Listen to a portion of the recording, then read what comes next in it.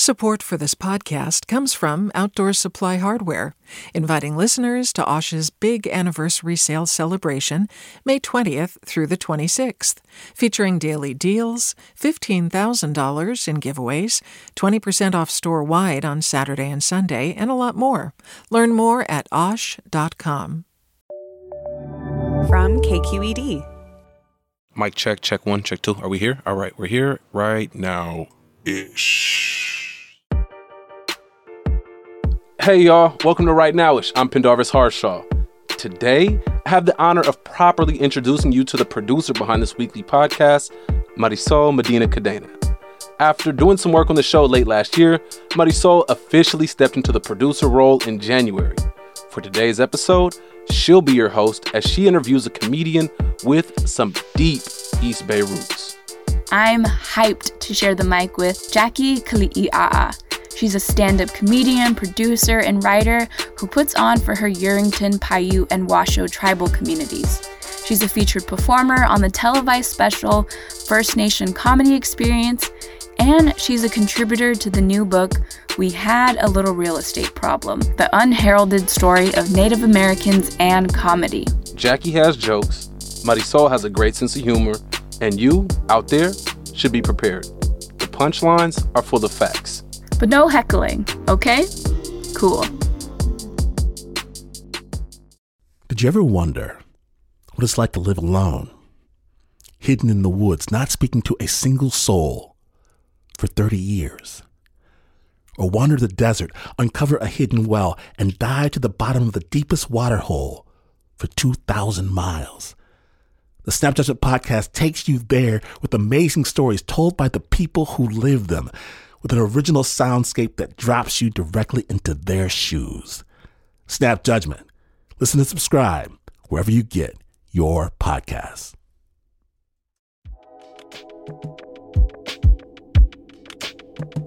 Did you ever wonder what it's like to live alone, hidden in the woods, not speaking to a single soul for 30 years? Or wander the desert, uncover a hidden well, and dive to the bottom of the deepest water hole for 2,000 miles? The Snap Judgment Podcast takes you there with amazing stories told by the people who live them, with an original soundscape that drops you directly into their shoes. Snap Judgment. Listen and subscribe wherever you get your podcasts.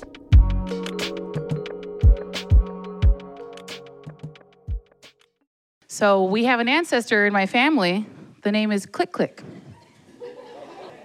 I said, hey, Dad, why did we call our cousin Click Click? He's like, oh, he had polio. He clicked when he walked. This is something that not a lot of people know, but like teasing is a really big thing in the Native community, teasing. And, you know, just making fun of people. But it's a way that you show love and affection. So, like, someone else might go, ooh, that was, you know, and I'm like, no, this is how we love each other, you know? And so when I get on stage, I always mess around with my dad. That's what I do for a lot of my Native sets anyway. The other day, I found a gray hair. And I said, Dad, I have a gray hair. And without skipping a beat, he says, that's that white man in you. He's like, you're gonna age fast and hard. What is that like to have your dad in your material? And has he ever been to a show and he's like, that's great, that's me she's talking about? Or he's like, we gotta talk? Oh no, he's totally into it. Like, I remember my first ever showcase, it was at La Estrellita here in Oakland. And my dad came, like my whole family. It was my first ever showcase. Okay, so this was me doing like a full 10 minutes. And I could just hear him laughing, like real belly laugh. Ha, ha, ha. He has this very distinctive laugh. And I was like, oh, we're good. So I actually moved out of my dad's house and into my sister's house. Okay, you know, so baby steps. We get there. We'll get there. But it's exciting, though. It's so exciting because now I can date, you know? Because before I couldn't be like, hey, want to come over and watch World War II films with me and my dad? In that particular performance, I was I was talking about sexuality. I was talking about all kinds of things. And it was just a fun way to like have a talk with my family without having a talk with my family. That's a really cool benefit of stand-up, is that my family gets to meet me in a different light. I did one time do a joke and I was like, oh, did that go too far? And I called him and I was like, hey, are you cool with that? And he was like, yeah, whatever. And I'm like, cool. So we have a relationship where he would call me out if there was anything wrong. But like I said, it's such the nature of our family dynamic. We make fun of each other a lot. So I am a Native Hawaiian and Native American on my dad's side. Yes. And Portuguese and Italian on my mother's side. No. So in the lovely state of California, that somehow makes me Mexican. As you're saying it, it's clicking for me. Like comedy, it's helping me to communicate things to my family or friends that I can't otherwise say. Yeah, I can go on stage and I can fabricate these experiences that are kind of rooted in my lived experience. And it's kind of like an opportunity to talk about something with them after the show. Absolutely. I think it is important to think about it also as a space where you can unpack stuff. My teacher would always say, wait until you've processed it, wait until you've worked through it, because the last thing you want to do is like gut yourself on stage for the sake of a laugh, and then you just feel naked and vulnerable. And, go to therapy, basically, like go to therapy.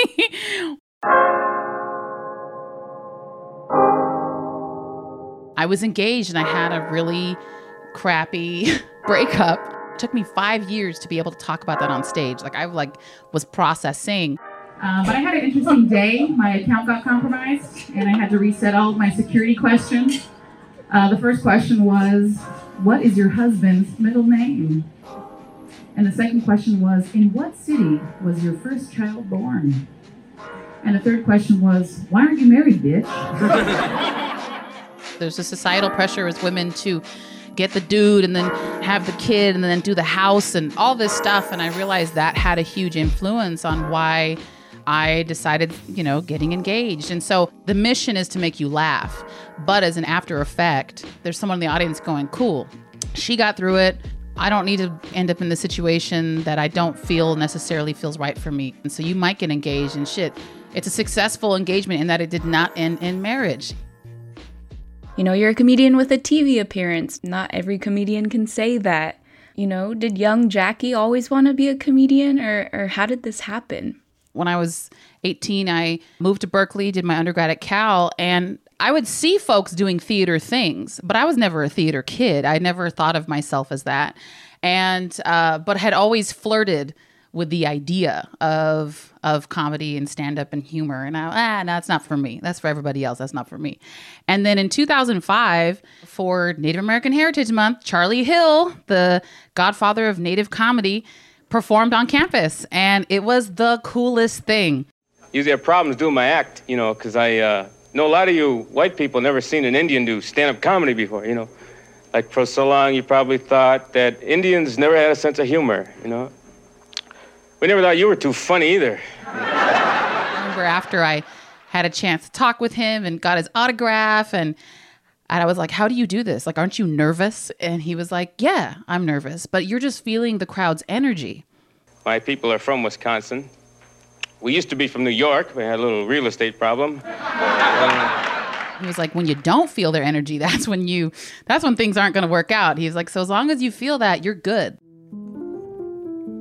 There was a pivotal point in my life. I lost my mother in 2010, and I had just started grad school in New York. I was getting a master's in urban planning from Columbia. And so when I came back that summer, back to the Bay, I was like, all right, we're going to do this. And there was a ladies' night, and it was at the Brainwash, and I went up and I did my first 5 minutes, and I was hooked. And I was like, okay, this is it. Do you think your mom would have been proud of you to know that you pursued comedy, or you just kind of gave it your all? She never got a chance to see me do stand-up. There's a little part of me that's sad, but she also raised me to be this very strong and fierce woman. So it's all her imprint. The things that I say and what I do on stage and how I stand up for women and how I prioritize women of color and how I cultivate community through comedy. That's all stuff that I've taken her lessons and cultivated that for my own career. I'm curious to know your thoughts about talking about really challenging, difficult things, but finding the laugh in it. It's like a guttural laugh because you're like, oh snap, like that hits because it's truth and we don't talk about it. Colonization, genocide, land theft all happened. And it's just a fact and it's a reality that I'm aware of. So for me, it's not like necessarily difficult to talk about, but I know it's difficult for the audience to absorb.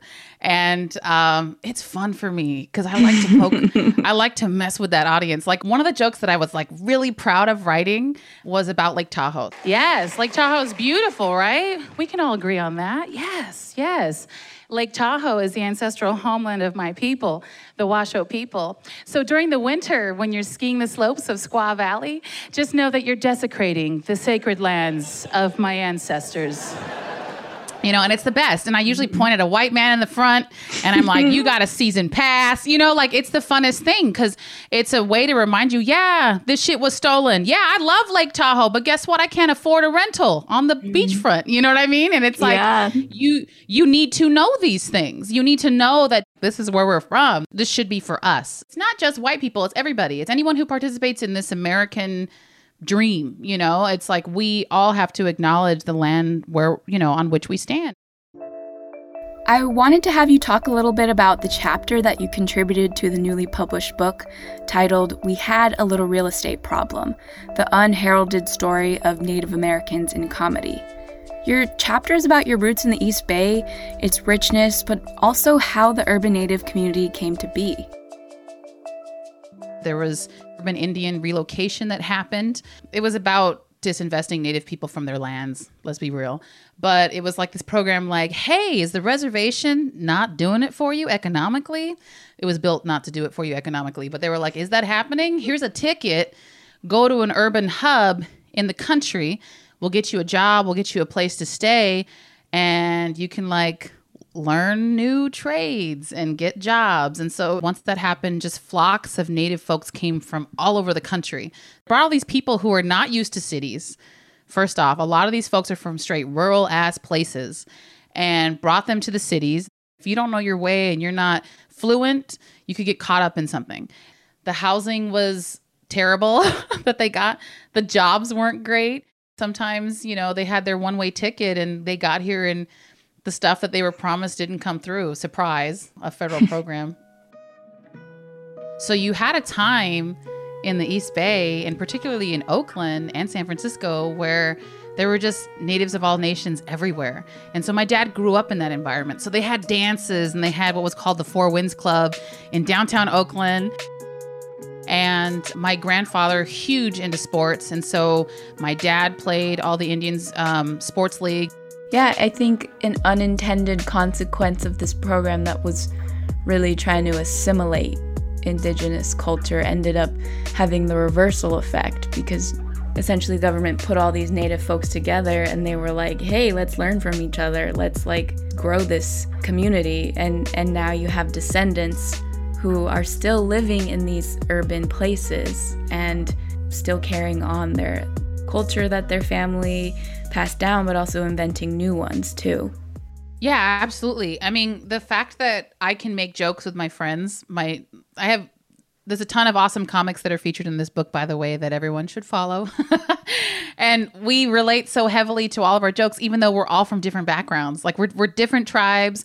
We have different experiences in terms of urban versus rural versus whatever it might be, suburban even, you know, and it's kind of like, we all have this, there's just something special about the fact that we can relate on so many levels and also simultaneously be so unique and so different in the way that we've been raised and how we are. And I think I'm just really proud of this book because it's spotlighting so many amazing comics and writers that I want the world to see them and to know the work they do. You know, the visibility has always been a big problem in Indian, like for Native folks, people even knowing we exist in the first place. Mm-hmm. We always have the burden of like proving, hey, we're here.